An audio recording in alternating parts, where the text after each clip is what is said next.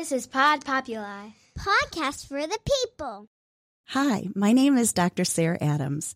I am a board-certified pediatrician, but I'm not your pediatrician. Feel free to use my podcast as helpful information, but in no way do I intend my podcast to replace the advice of your physician. Your physician knows you and is in the best position to provide medical advice.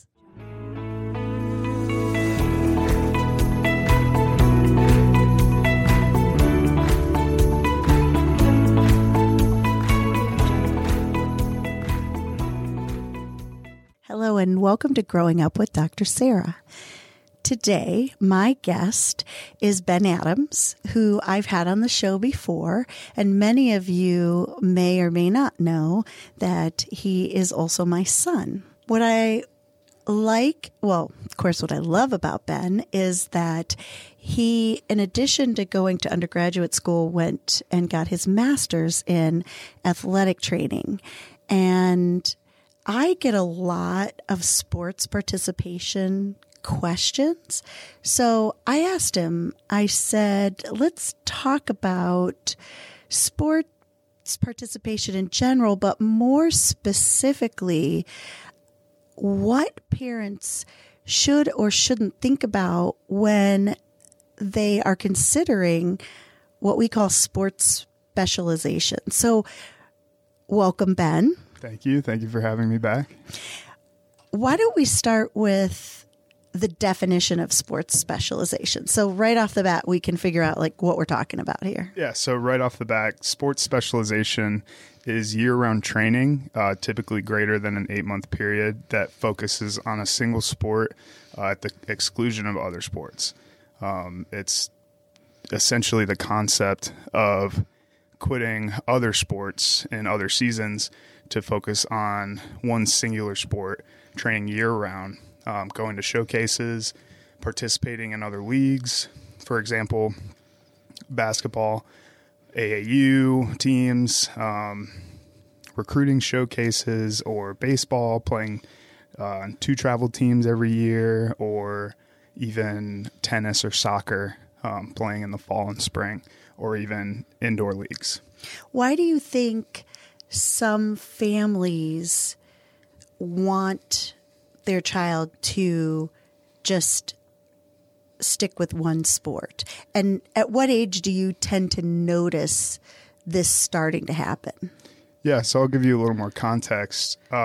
Sports specialization in youth sports has become more common because parents and families, or even the athletes themselves, want to successfully compete at elite levels, such as Division I, Division II, any collegiate program, or even at the next level for professional sports.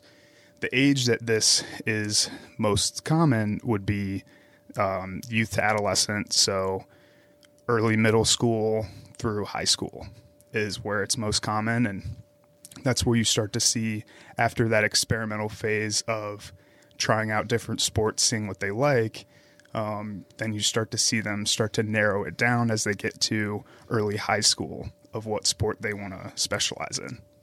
So it would seem to me, though, if somebody, specifically youth or adolescent, wanted to get really good at one particular sport with the idea of going on and playing college or even professionally, that's what they should do. So explain to me why the research really discourages it.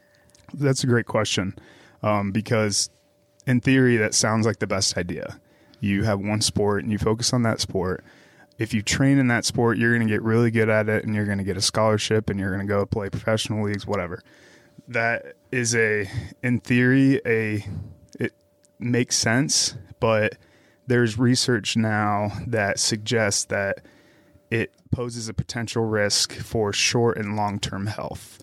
For example, some of the big things are that it can cause physical and psychological burnout due to pressure put on parents and family and coaches. It increases volume. The increased volumes increase risk of injury, especially chronic injury. So overuse, not acute injury like we talked about before, concussions. It's more the long-term injuries, tendonitis. Another example would be a torn UCL in a baseball player, or chronic meniscus tears in shoulders and knees for basketball players.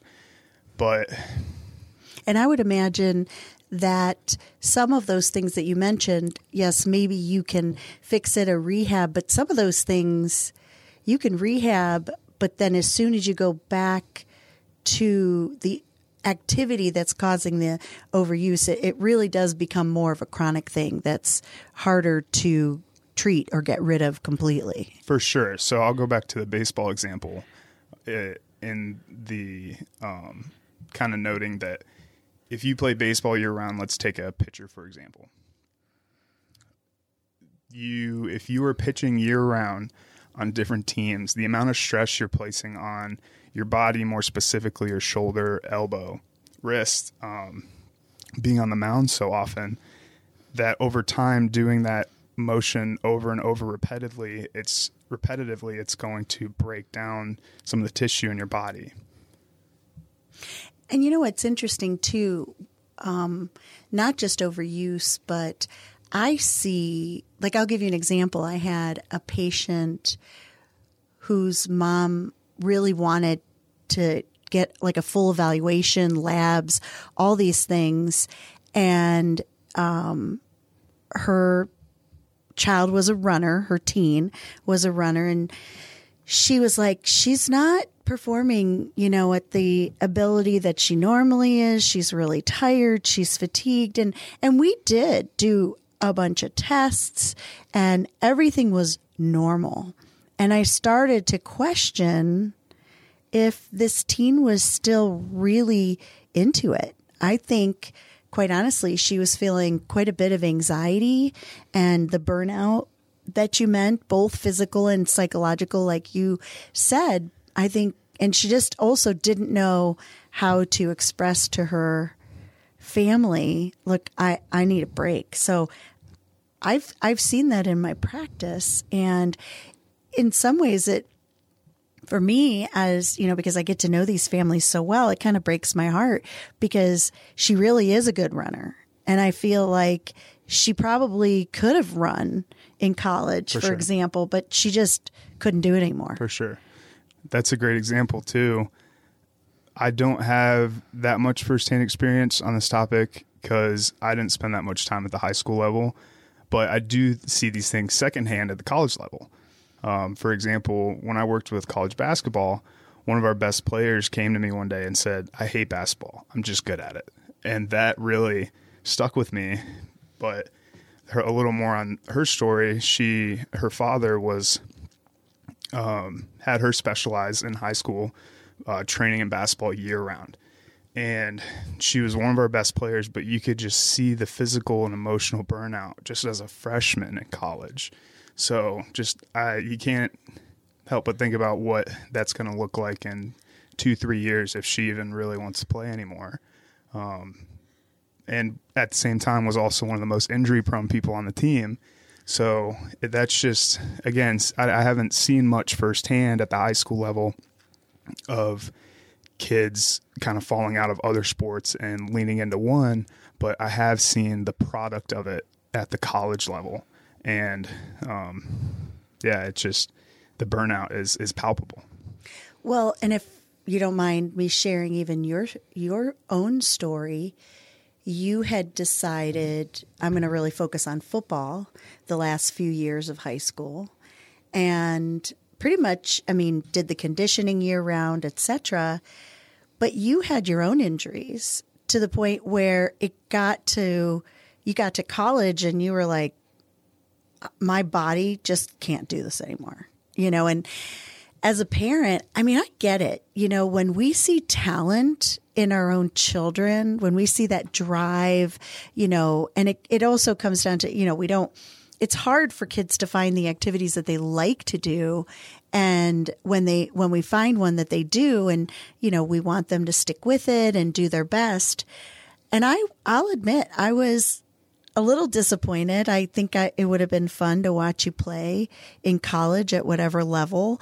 But I think too, parents need to realize that, you were just a kid and you wanted to go to college and study and be a student and do the fun things that college students get to experience. Sure. And you probably wouldn't have, had the same experience had you decided to go on and play. Absolutely. I wouldn't change anything about that. At the college level, those athletes don't get to experience as much. I mean, yeah, they have fun, but their time is so occupied that they don't get some of the same experiences as people that aren't athletes do. Especially free time for themselves to kind of decompress and calm down and kind of get away from the madness of college athletics. And we're not saying that it's not a great idea. We're just saying, basically I'm hoping at the end of this, what families will get out of it is what the benefits, and I think this is a good segue into kind of our next thought process, is what is the advantage of doing multi-sports? It doesn't mean that they still can't specialize as they get older, but as a youth or teen, it's actually beneficial for them, and the studies have shown that. So let's talk a little bit about that. So you will see people that do go Division I and play at this high level, you'll see them kind of start to specialize later on. They will, and you see it more so after they make the commitment to play that college sport. But specialization doesn't mean just playing one sport. It means playing one sport and doing it year round. So that's not me saying, hey, do more than one sport. Play 4 sports. Just don't overtrain yourself in that one sport year round. You got to give yourself time to get active rest and decompress after certain points of the season. But there's a ton of benefits to multi-sport participation. According to an article that I read earlier today, the activity improves immediate overall health. There's a biological carryover into adulthood, with active children having better cardiovascular and bone health as adults. Yeah, that's true. There seems to be a behavioral carryover into adulthood where active children are more likely to be active adults. So even past their athletic careers, they're more likely to maintain these active lifestyles. Yeah, and I mean, when we had a chance to kind of talk a little bit about, what we were going to talk about today, right?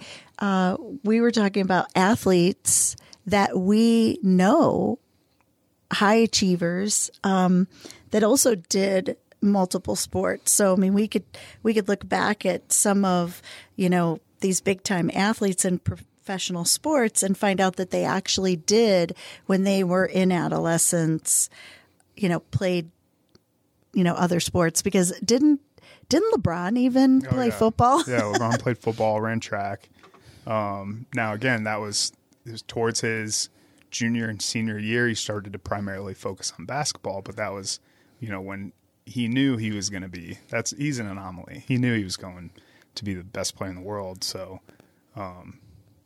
but even then, these big time athletes were all multi-sport athletes. If you look at Olympic competitors, a lot of them played multiple sports in their youth.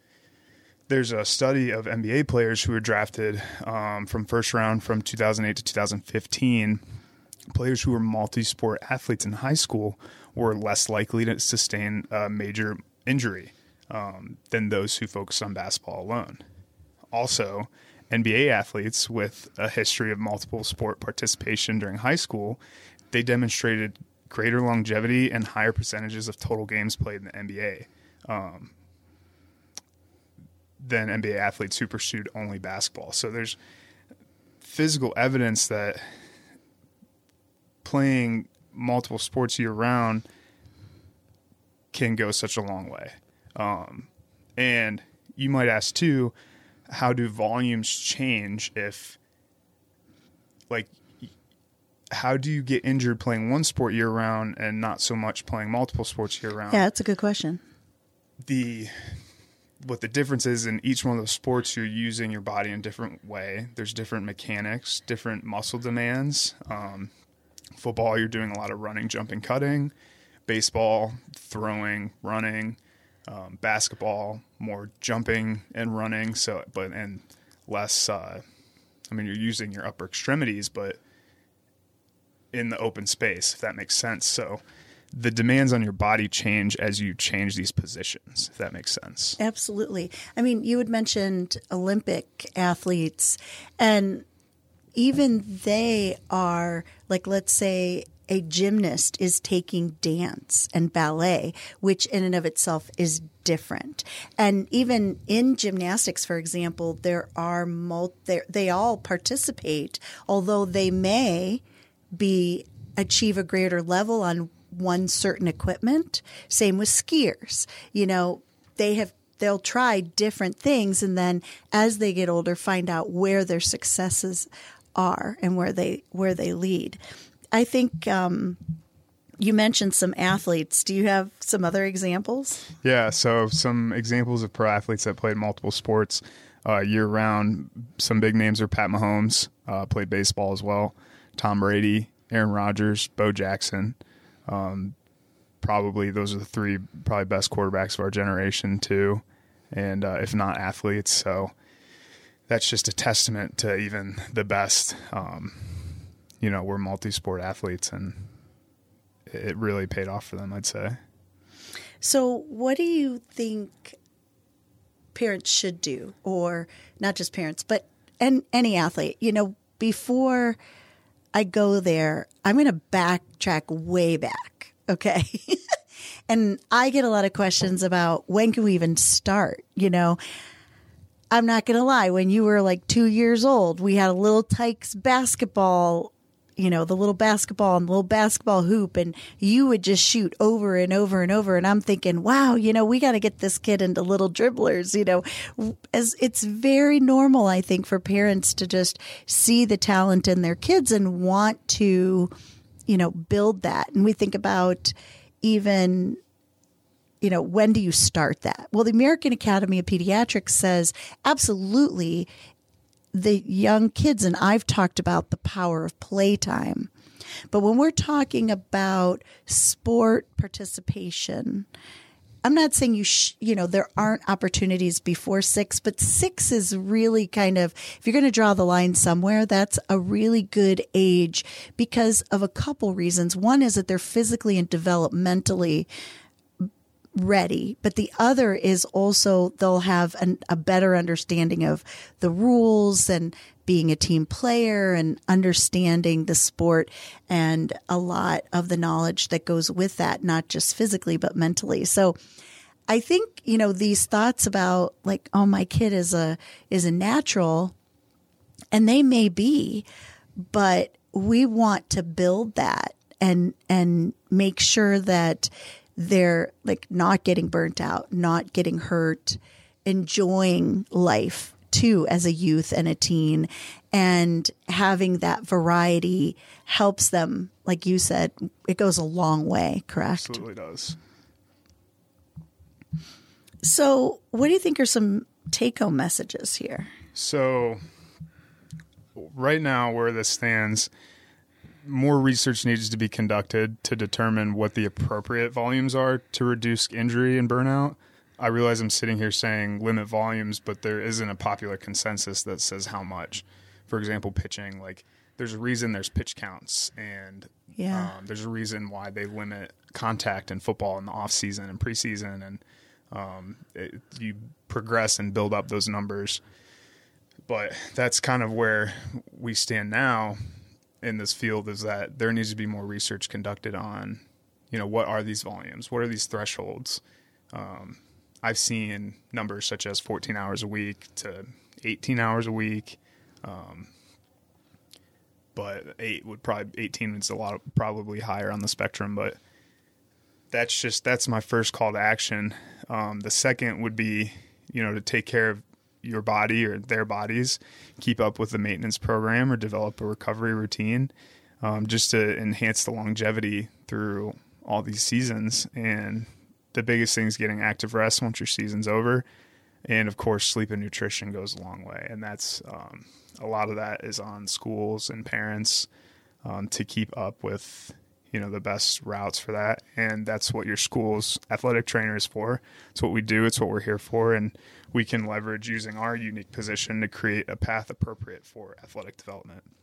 Yeah. I mean, we used to try to enforce in you and your brother that you were student athletes. Students first, athletes second. What do you tell a family who's maybe trying to really go for that scholarship? They want that scholarship money in order that maybe that's the only way they can even get into school. Yeah, and that's a good question. I was talking to Dad this morning about the topic. I told him I was coming on, and he said, "Oh, what are you guys going to talk about?" I said, "Sports specialization." He goes, "What is that?" I said, "It's when someone decides to play one sport year round and they want to train to become the best athlete they can to go get a scholarship." And he rolls his eyes because as a financial planner, he said he sees more parents trying to get their children an athletic scholarship as opposed to saving for college for their kids. And, more often than not, it doesn't work out that way.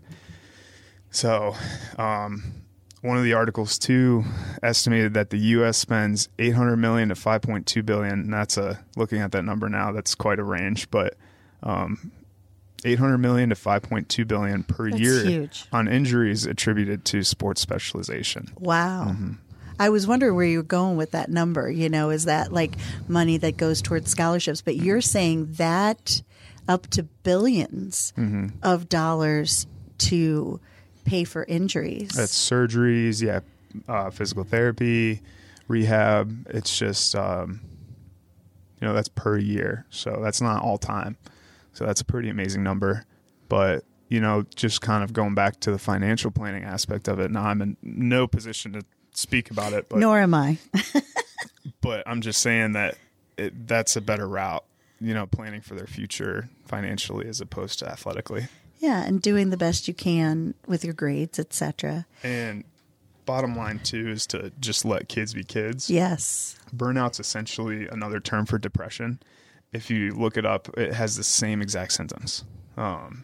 So I think it's important to not turn something they love into something that diminishes their well-being. Yeah, I love that. Let kids be kids. The good news about burnout, and this is what I would like to emphasize, as opposed to depression, because you're absolutely right. They're very similar. But the good news and the biggest difference between the two is if you rest, you will feel better. It's really as easy as that. If Absolutely. you take a break, then it's burnout. And that's why changing it up, not spending all their youth and their teens with their sports specialization, but letting kids be kids. We were talking about the movie. What's the movie about the Williams sisters? King Richard. Yeah. I'm telling you, it was very fascinating to learn the story. And they, historically are going to go down as, the best female, if not the best athletes tennis of all time, players of all time. Yes. And he was very adamant about making sure they didn't train too much and having family time, fun time. So if you haven't seen that movie, there were some scenes that seemed very uncomfortable, but in the end, it really turned out well for them. And so I think that there is a way. If you see a talent in your child specifically, there's a way, but let's make sure that we're letting them be kids, and let's make sure that we're doing it to prevent injuries and burnout and all the things that you mentioned, right? Exactly. And that gives them the opportunity to build intrinsic motivation to be great and work at the craft, as opposed to when they get burnout, all their motivation comes externally from family and coaches and friends. And, that's not going to push them to, get that scholarship. Yeah, that's a really good point, because if it gets, that intrinsic versus extrinsic, and in anything you do in life, it's a good lesson, right? Yeah. And so I'll add too, what parents can do is communicate with their kids if they are specializing, or they are playing 4 or 5 sports.